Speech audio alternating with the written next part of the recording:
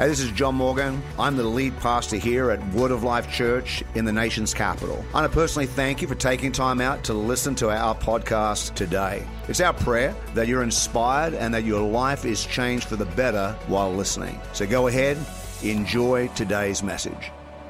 I want you to stay standing as we read the Word of God together today. And I'm reading out of Luke chapter 2, and I'm reading from verse 8 to verse 20. Luke chapter 2, verse 8 to verse 20. Are you ready for the Word of God today? You ready for it? Really ready? Turn the person beside you and say, I'm really, really ready for the Word of God today. Here we go. Verse 8. In the same region, there were shepherds out in the field, keeping watch over their flock by night. And the angel of the Lord appeared to them, and the glory of the Lord shone around them, and they were filled with great fear. The angel said to them, Fear not, for behold, I bring you good news of great joy that will be for all the people. For unto you is born this day in the city of David a Saviour, who is Christ the Lord. And this will be a sign for you. You will find a baby wrapped in swaddling clothes and lying in a manger. And suddenly there was with the angel a multitude of the heavenly host, praising God and saying, Glory to God in the highest, and on earth peace among those with whom he is pleased. When the angels went away from them into heaven, the shepherds said to one another, Let's go over to Bethlehem and see this thing that has happened, which the Lord has made known to us. And they went with haste and found Mary and Joseph and the baby lying in a manger. When they saw it, they made known the saying that had been told them concerning the child. And all who heard it wondered at what the shepherds had told them. But Mary treasured up all these things, pondering them in her heart. And the shepherds returned, glorifying and praising God for all they had heard and seen as it had been told to them. Let's pray. Father, we thank you for your word today. We thank you that it's powerful and active and sharper than any two-edged sword, able to get into our lives and penetrate and bring supernatural change from the inside out. Lord God, we thank you that every week sitting in your word, Lord God, that you can just move the needle, making us that little bit more like Jesus every day. I pray, God, as I preach, that there be a prophetic anointing on this message. It wouldn't just be another service on another Sunday. But Lord, there be a touch of your spirit and a touch of your presence upon it. Lord, I pray for every person here today. Lord God, you give them ears to hear, Holy Spirit, what you're saying to them individually and giving to us collectively. So move in our life today. That's our prayer. Inhabit our space. Be with us, we pray, in Jesus' name. And everyone said, Amen. Why don't you take a seat, high-five the person beside you and say, ho, ho, ho. Show about that Christmas cheer. So great to have you in the house today. So great to have you watching online. My pastor, when I got saved, a pastor in Australia was Pastor Laurie Jensen. Pastor Laurie Jensen was a fairly uncomplicated man. Prior to being in ministry, he was a milkman, and he delivered milk to houses in southern Queensland. And then he got saved powerfully by the power of the Holy Spirit and God encounter. And he was very, very passionate for the presence of God, very, very hungry for the reality of God and walking with God and seeing God's power. Very, very godly, prayerful, worshipful, wonderful man of God. And we were a part of a movement, and one of the churches, the lead church in the movement, was probably one of the biggest churches in Australia back then. A very fast-growing movement, but there was some shenanigans, some not so good stuff happening in the leadership of the movement, and the sort of knee-jerk reaction from Pastor Laurie, who wanted to see the power of God and wanted to see miracles happen, and the knee-jerk reaction of that behavior was legalism, and we were a fairly legalistic, traditional, intense church. Now, on a scale of 1 to 10 of legalism, we weren't on a 10. I know some people have come out of some churches that were crazy just legalistic, but we were pretty well there. Then my pastor went to Sydney, and he met a man by the name of Phil Pringle, Pastor Phil and Chris Pringle, pastor Christian City Church in Australia, became a movement all around the world, a phenomenal man of God. Pastor Phil Pringle is probably the times he's prayed for me are up there in the top 10 power of God moments in my life. I remember being at a conference. It was the conference I was running in New Zealand, the Invasion Conference. And my friend Tim Franklin and I, he was a pastor in Florida, were kneeling at the altar in this altar service. And I remember Pastor Phil coming up and laying hands on me. And the power of God hit my body so hard.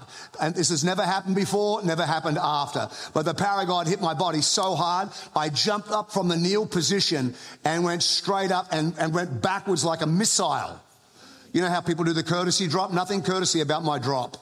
I was flying like through the air, and I remember like it startled me, and I opened my eyes, and as I opened my eyes, my friend Tim was also going through the air at the same time, like synchronized slaying. It was awesome. It was just one of those power of God. And so Laurie meets Pastor Phil, and then when he meets Pastor Phil, he sees this man of integrity and holiness and power and all those things that he loves, that he's passionate about, but then unbelievable liberty. There was a freedom and a liberty about him. There was a freshness and a youthfulness. And it spun our church around. In 180, we went from legalism to liberty overnight. And if you thought the changes here over the last 2 years have been hard for you to take, you got to imagine he didn't do it over 2 years. I think he did it over like a 24-hour period. He just walked into church one Sunday. The next Sunday, he says, we're changing, da-da-da-da. And people got whiplash from it. We turned it so quick. Some people left the church, but it released something of God's liberty and freedom on it. We never lost the power. We never lost the hunger. We never lost the presence. All we did was we lost the religious trappings that come with religiosity and tradition. It freaked all the legalistic people out. We never lost that power. In fact, our church started to grow, and our church had life. And I remember Pastor Laurie coming to me, and he said, "Hey, listen, just be you. Just be you. Stop being the you that legalistic and rules and just be you." And I remember that being a game changer in my Christianity. I'm so grateful for that moment. Legalism is man-made rules and regulations, and they give the illusion of holiness. It tends to major on the minors, make big things out of things that just don't matter, rather than focusing on the important things. It washes the outside of the cup, but makes the inside of the cup untouched. Jesus said you're like whitewashed tombs that are full of dead men's bones. You've decorated the outside up, but on the inside it's dirty. Legalism places value on what is seen by man, but places little value on what is seen by God. It changes our religious behavior, gets us saying religious things, hallelujah, gets us saying Christianese, amen, glory to God, tabernacle. You know, we just learn all that Christian stuff. I remember meeting one guy in one church once, and I shook, it may have even been in our church in Australia, but he shook hands. He said, how you doing today? I said, I'm doing really good, thank you. And he goes, there's none good but God. That's the sort of thing I'm talking about. That legalistic sort of stuff that doesn't help anybody. Then on the other end is license. That's the other end of the spectrum. Anything goes Christianity. It doesn't really matter. There's no boundaries. There's no absolutes. Just do whatever you feel like doing. You embrace the values of your flesh, and you negate the boundaries that are there from heaven. Now, people tend to live their faith life in one of those dimensions on the faith spectrum, depending on their personality type. Sometimes that's a big influencer, or the doctrine of the church that they've grown up in, or the upbringing in their household, or their church culture. Every church has a culture. It happens by design or by default. And sometimes in a legalistic church culture, if you've grown up in that, or a free church culture, you embrace the culture of the church. Then there are the grace gifts. These are the hardwiring from God of our personality. And some of these grace gifts tend to go to one end of the spectrum or the other. So you've got the gift of teaching. The gift of teaching is better defined as the gift of accuracy, or if you like, perfection. It wants every I to be dotted, every T to be crossed, everything to be perfect and in order. And that sort of is easily persuaded to be in the legalistic end of things. Then you've got the other gift of motivational gift of Romans 12, which is a gift of exhortation. That's like fun and awesomeness and woohoo! You know, it's just like life. And then that can tend to go to the other end of the spectrum. But in the middle, the healthy place is not license and it's not legalism, but it's liberty. Liberty embraces the tension between the two. It leaves in the sweet spot, and it brings life, and life more abundantly, as we're promised by Jesus. Legalism promotes man-made form of holiness through man-made rules and regulations. Matthew chapter 23 says, "Woe to you, scribes and Pharisees and hypocrites, for you tithe mint, dill, and cumin, and have neglected the weightier matters of the law, justice and mercy and faithfulness. These you ought to have done without neglecting the others. You blind guides, straining out a gnat and swallowing a camel." So he's not saying that tithing and being precise is wrong, but he's saying that you focus on that and you neglect the other things like helping people and loving people and having fun and enjoying life and smiling and having joy and having some life and not looking so depressed all the time. Then at the other end, there's license. License promotes spiritual freedom by eliminating all rules and boundaries. There are no rules. There are no boundaries. Whatever you feel like doing, just do it. Galatians tells us, "My brothers and sisters, God called you to be free." So God's called us to be free, but, everyone say but. But do not use your freedom as an excuse to do what pleases your sinful self. So the thing that keeps our flesh in check is boundaries. But the thing that sets our spirit free is liberty. Liberty lives in the tension between legalism and license. 1 Corinthians chapter 6 says, "All things are lawful for me, but not all things are helpful. All things are lawful for me, but I will not be dominated by anything." In other words, I have self-control. I live in freedom, but I have self-control. I live in freedom, but I have boundaries. And when I have boundaries, it actually gives me more freedom. A healthy spiritual life is not found in the extremities, it's found in the balance. And that is liberty's challenge, is living in the balance. And you find this all the way through the Bible. This balance. It's not either or, it's the genius of the and. So here's an example. Is God a God of cost, or is God a God of reward? And then it really depends on who you talk to and what church you go to. Some people are all about cost. You should lay your life down. Jesus went to the cross for you. He gave up his life for you. You should just do things and never expect anything back from God. Just do it, pay the price, lay your life down, sacrifice. That's what God has called you to be. Then on the other end of the spectrum, you have the people that are into reward.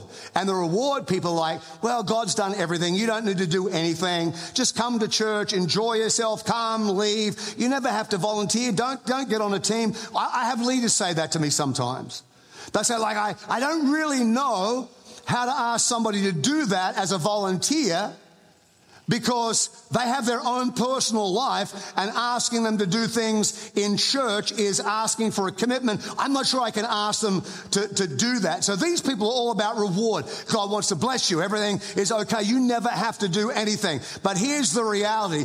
God lives in the balance of cost and reward. When you read through your Bible, you're probably not ever going to find it, because I've not found it, where you pay a cost for God that he doesn't reciprocate with some level of reward. And you won't find in the Bible anywhere that you get a reward where there's not been some cost already paid. The two work hand in hand together. I think one of the best illustrations of that would be in Malachi chapter 3.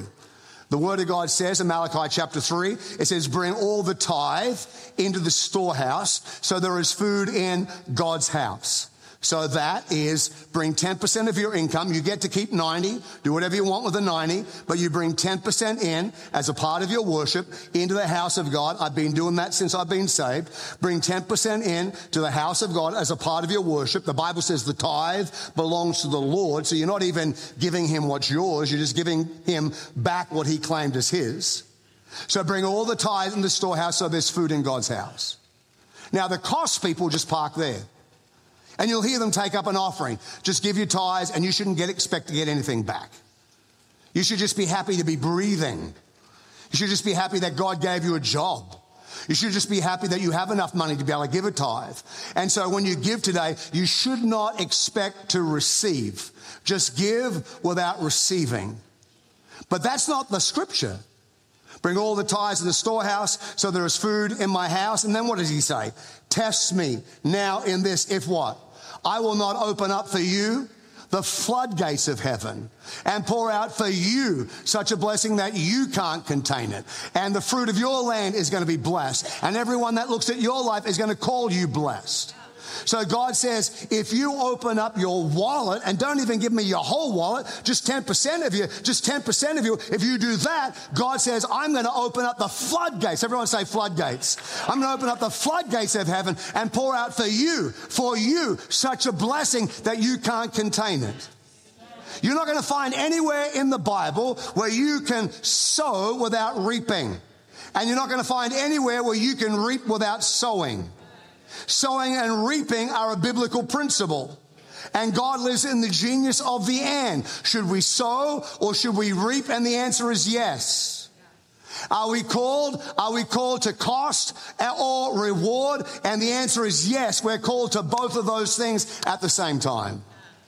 Learning to serve and being comfortable being served is also a biblical principle. Leadership and servanthood are a biblical principle. Now, people go on the serve end all the time. Well, Jesus came and Jesus washed feet. And Jesus washed the disciples' feet. Anybody glad that we don't do that anymore? Anybody glad that's a church tradition that we haven't carried into 2023? Three of you are not even sure about that. You do not, just to let you know, you do not want to wash my feet. They are nasty. They are not good. I didn't think Jesus, I think if I walked up to Jesus to what he'd like, yeah, Pete.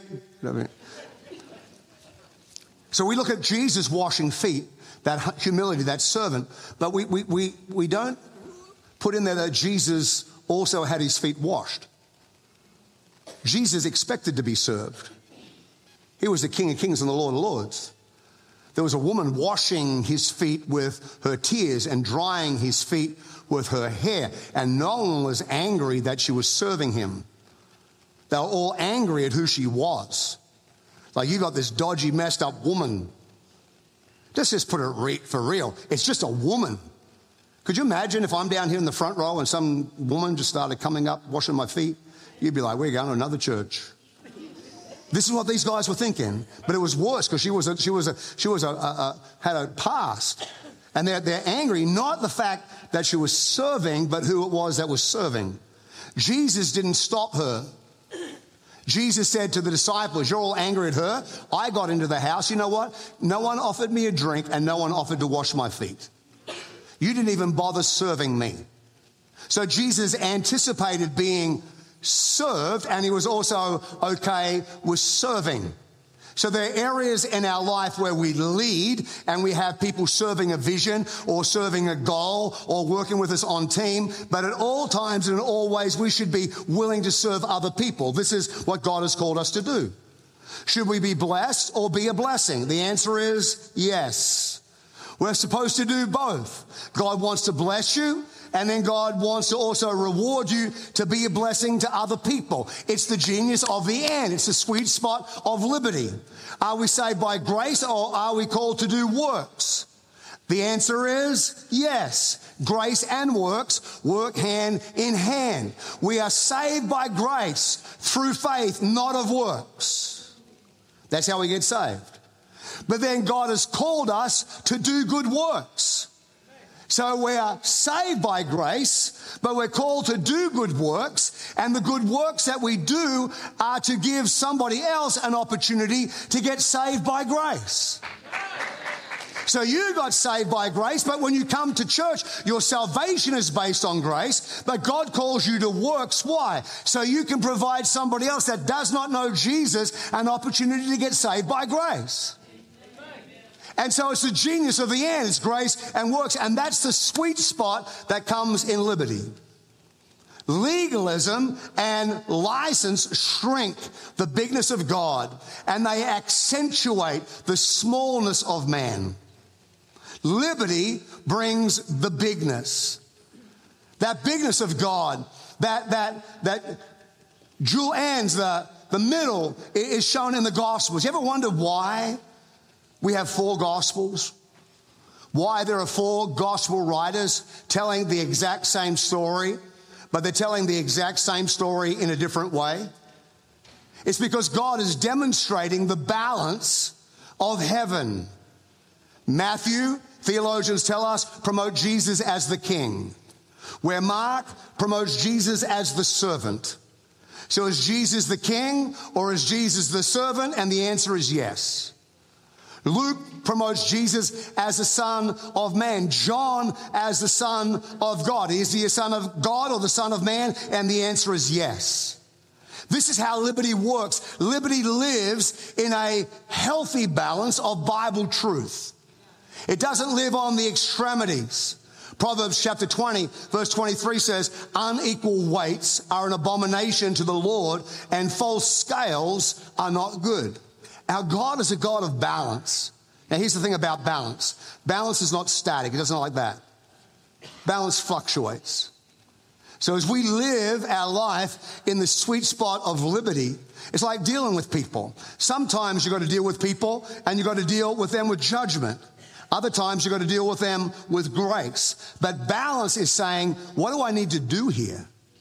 Does the scales need more judgment than grace? Does it need more grace than judgment? How am I going to deal with this situation that's in front of me? That's the wisdom that has to come to us from heaven. It's learning what is appropriate in this moment. Is it grace or is it works? Is this the time that I should be serving and working and giving my time? Or is this the time that I should be living in grace and just enjoying his presence and not trying to do anything to be able to curry favor with God? I think the beauty of the Christmas story is it's a perfect pivot between Old Testament and New Testament. It's right there at the cusp, right there in the middle, between Old Testament and New Testament. The intensity of the Old Testament and in the freedom of the New Testament. Between the covenant of law and between the covenant of grace. We sung this Christmas carol earlier, "O come all ye faithful." I love one of the lines in that because I think it encapsulates what I'm trying to say. It says this, "Word of the Father, now in flesh appearing." Word of the Father, now in flesh appearing. The bigness of God and the intimacy of God simultaneously. John chapter 1 says, "And the Word became flesh and dwelt among us. And we have seen his glory, glory as the only Son from the Father, full of grace and truth."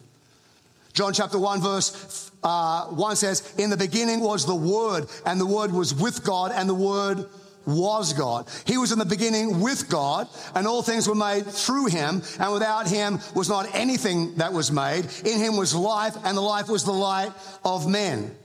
Word of the Father, now in flesh appearing. The Word of God, the Word that all things were spoken into existence. Word of the Father, the Word that was spoken and said, let there be light, and there was light. The Word that created galaxies that we're still discovering exist. The power of God's Word became flesh and hung out with us.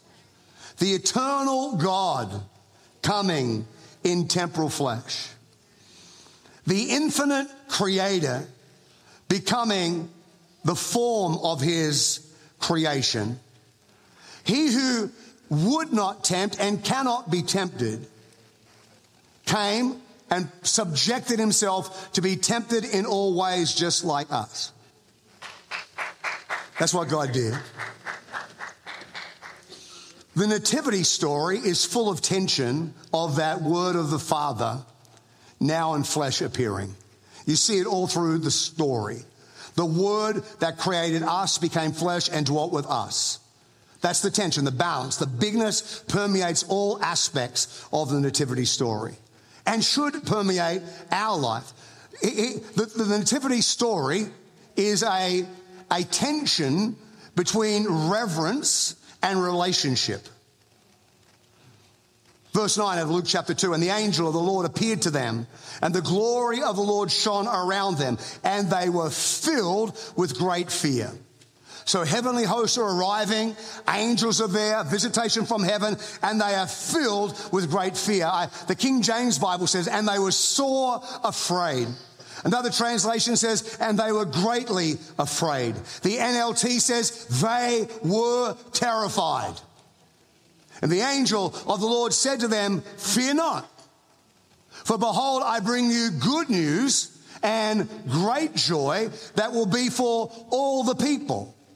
So the glory of the Lord is shining around them, the spectacular nation of this heavenly visitation, and they are overwhelmed and they are filled with great fear. Fear is reverence. It's a natural response to the presence of God. If you encounter God, you're going to fall to your knees. The Bible says that the fear of God is the beginning of wisdom. And we all need to have a healthy fear and a healthy reverence for the presence of God.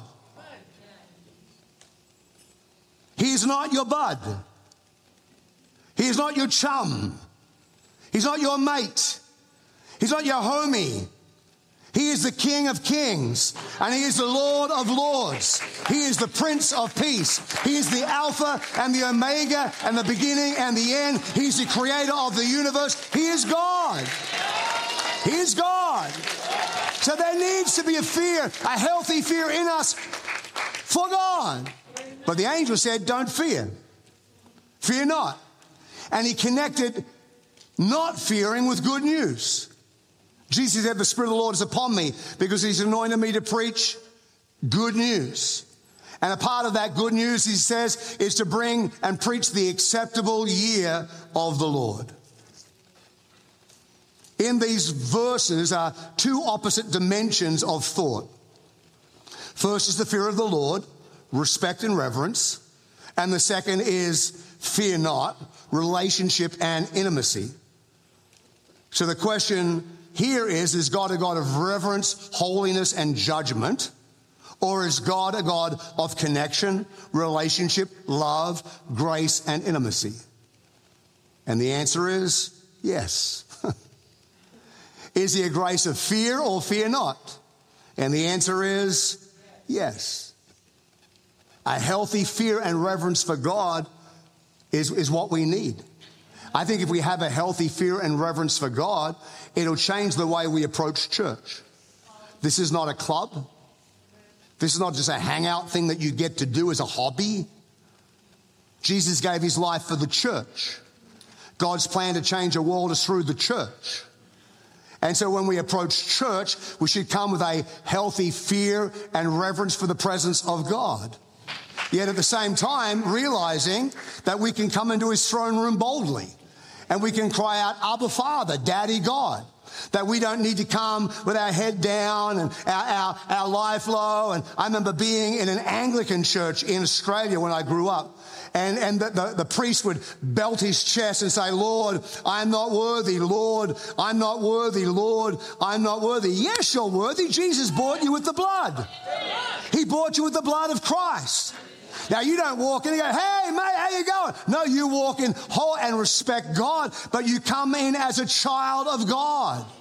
You give reverence to him, but you're building a relationship with God. And that's the tension that a lot of people have an issue with.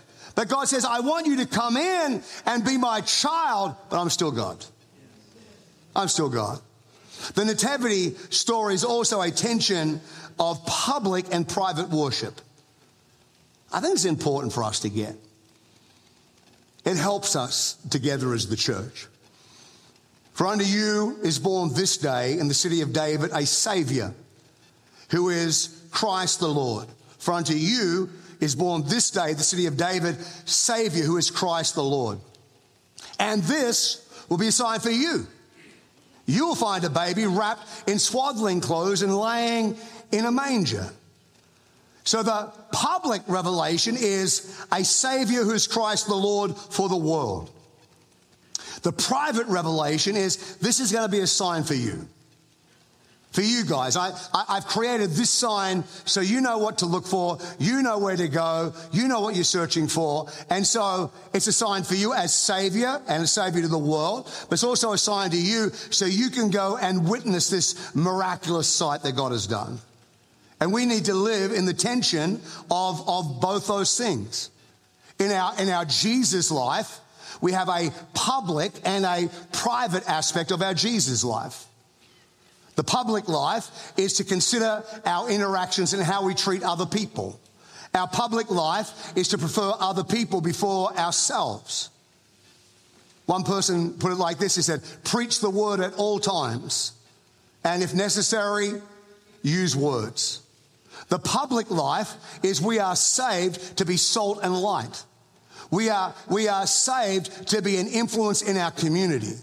That there should be evidence of our Christianity and evidence of our impact in our public life.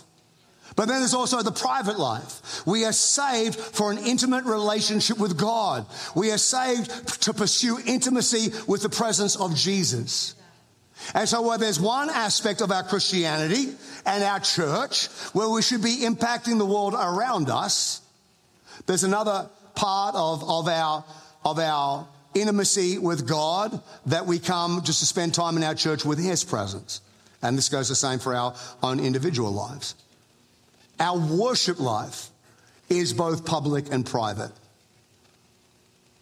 Our worship life should be there to glorify God.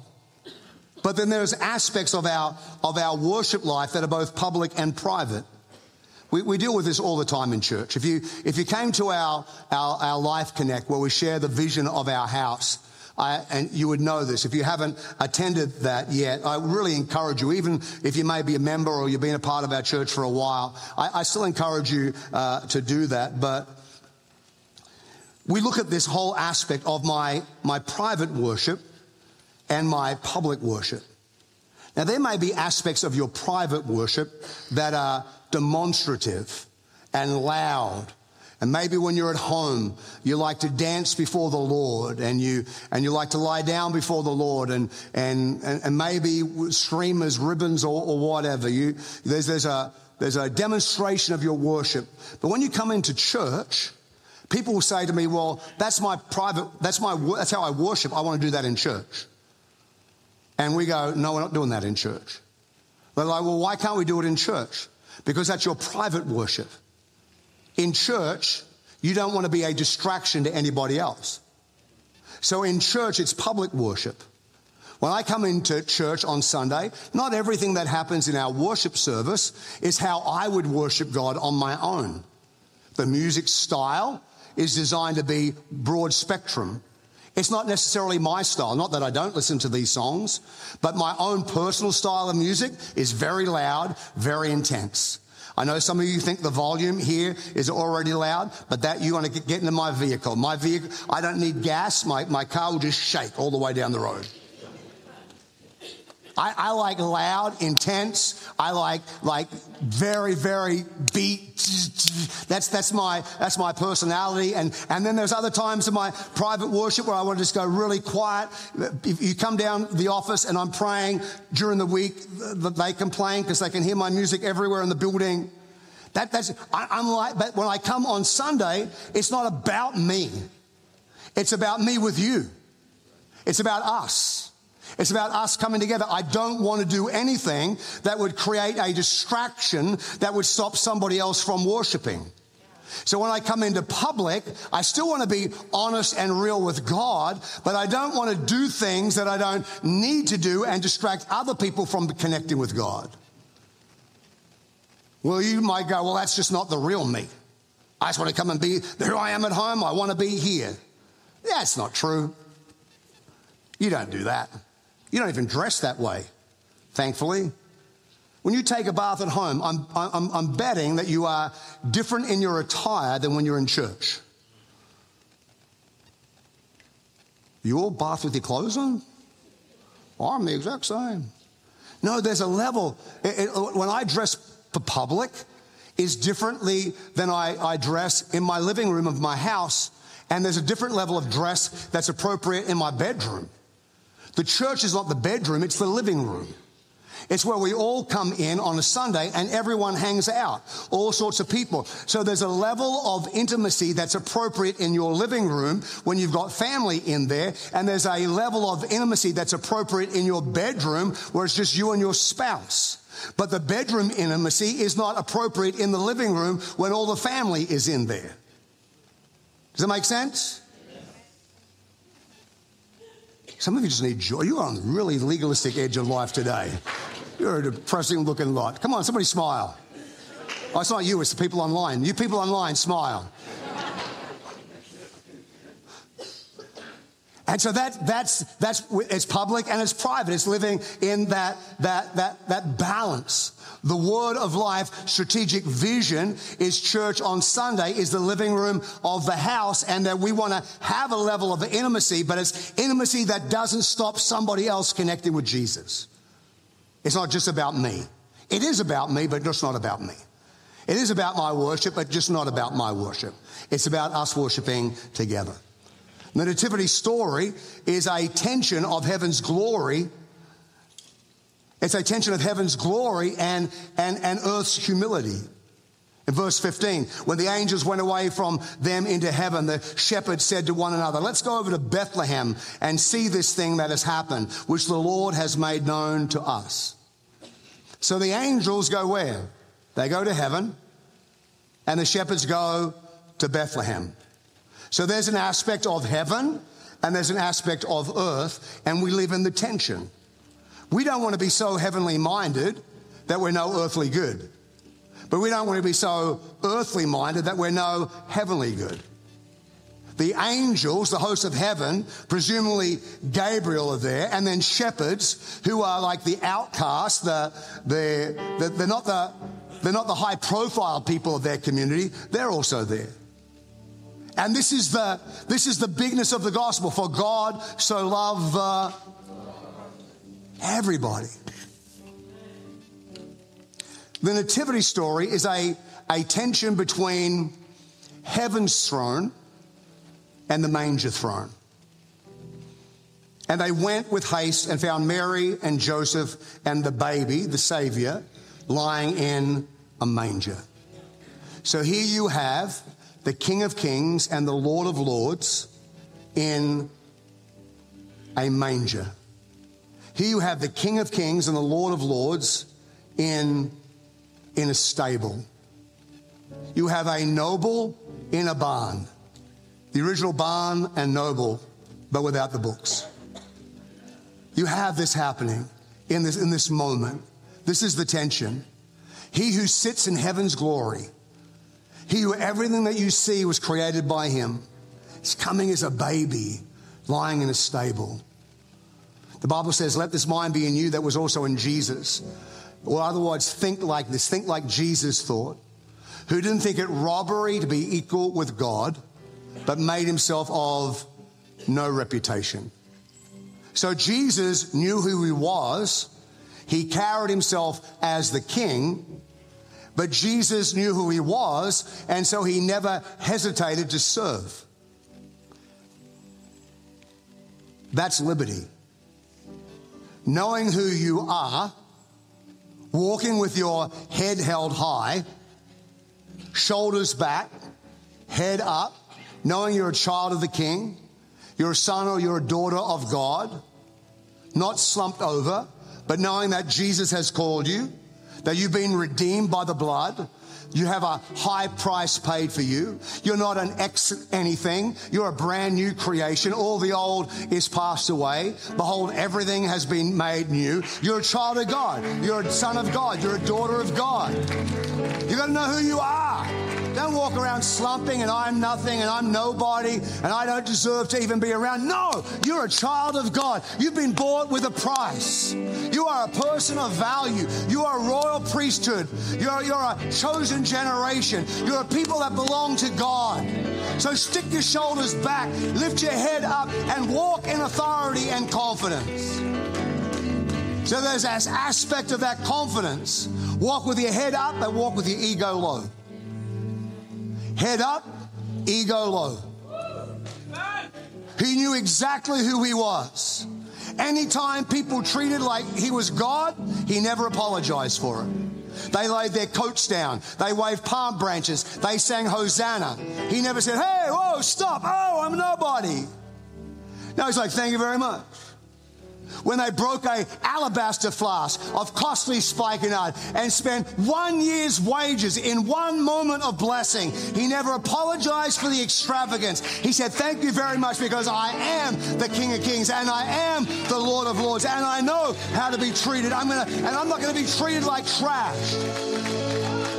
Don't let your husband treat you like trash. Don't let your wife treat you like trash. Don't let a boyfriend or a girlfriend or a work. Don't let anybody treat you like you're nothing. You're a child of God. You're a child of the King. Lift your head up, get your shoulders back and know who you are.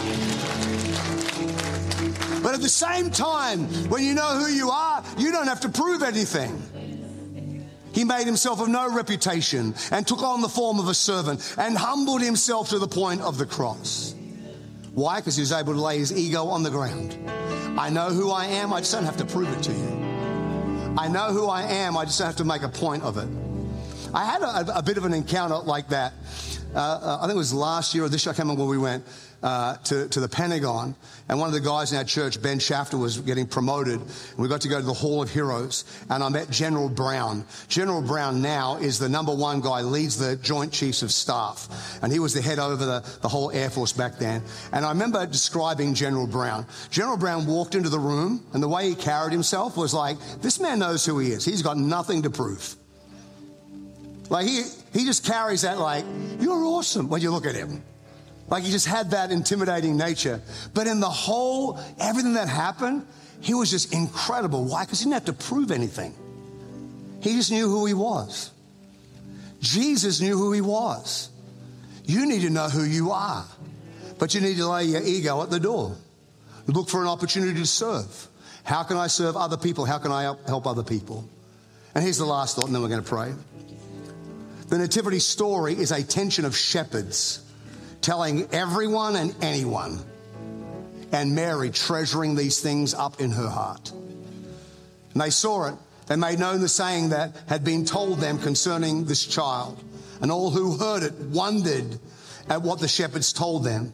But Mary treasured up all these things, pondering them in her heart. And the shepherds returned, glorifying and praising God for all that they had heard and seen as it had been told to them. There's that aspect where it's the world around us and that aspect where it's the world within us. There is a wisdom that comes in knowing when to speak and when to when to stand up and when to sit down. When to make a stand in work and when just to sit back. It's that discernment. There's a wisdom that knows when to challenge people and when not to challenge people. I think one of the most regrettable conversations, and there's been a few, this is probably in the top 10 that I've had in my life. There was a guy called Wayne, and he was in our church in Townsville, and we were in this legalistic mode. And he was a brand new Christian. And I remember him coming to me and saying, hey, listen, my fiance works in a bar and a nightclub. And is it okay? I'm not going to drink. I'm not going to get involved in the nightclub. But I just feel like I need to go down there and be with her at night. And I'm trying to get her to come to church. And so I'm just using this as an opportunity to try to get her to come to church. And I didn't come at that with grace or any level of intelligence. I think my response to him was something along the lines is, no! Friendship with the world is enmity against God. Something like that. Something like that little intensity. And like, you go in there, you're taking the Holy Ghost with you into that den of iniquity. God will hate you for it, smack you in the face, and burn you. That weren't the exact words, but it was pretty close. There's no wisdom. And we debated for 30 minutes, and I crushed him in the debate. I absolutely blew him out of the water and won every bit of the debate. I was a winner chicken dinner. But we lost him to the kingdom of God. He couldn't live in such. I didn't use any wisdom on how to do things. It wasn't even trying to help him. It was just smacking him. And you win the debate, but you lose somebody to the kingdom. I'm not sure that's where God's at. And so there's just this aspect of our life where we have to realize, you know what, God, I need you to be in there. I want to build a bridge, not a wall. At the workplace, how do I build a bridge to somebody and give it an opportunity where I can invite them on a Christmas service, Christmas Eve next week, 10:30 and 5 o'clock. What time are the services? 10:30 and first one's at 10:30 in here, everybody, and the next one's at? Pick one of them, 10:30 or 5. We're going to be here, just 2 services next. So everyone, 10:30. We all got it? Online, streaming at 10:30. And note it down wherever you are at the moment. And then you use that because you built relationship and rapport with somebody. You don't want to be that person at work that everyone hates because you're trying to shove the gospel down their throat before you've built relationship and understand their life. Somehow we just got to live within that tension of we are salt, we are light, we stand for holiness. Yet at the same time, we are the only Jesus somebody is ever going to see. And God, how do we walk that line in our workplace and do it well that honors you and brings people into the kingdom? Oh, come, all ye faithful, joyful and triumphant. Oh, come ye to Bethlehem. Come and behold him, born the King of angels. Oh, come, let us adore him. Oh, come, let us adore him. Oh, come, let us adore him, Christ the Lord. Word of the Father, now in flesh appearing.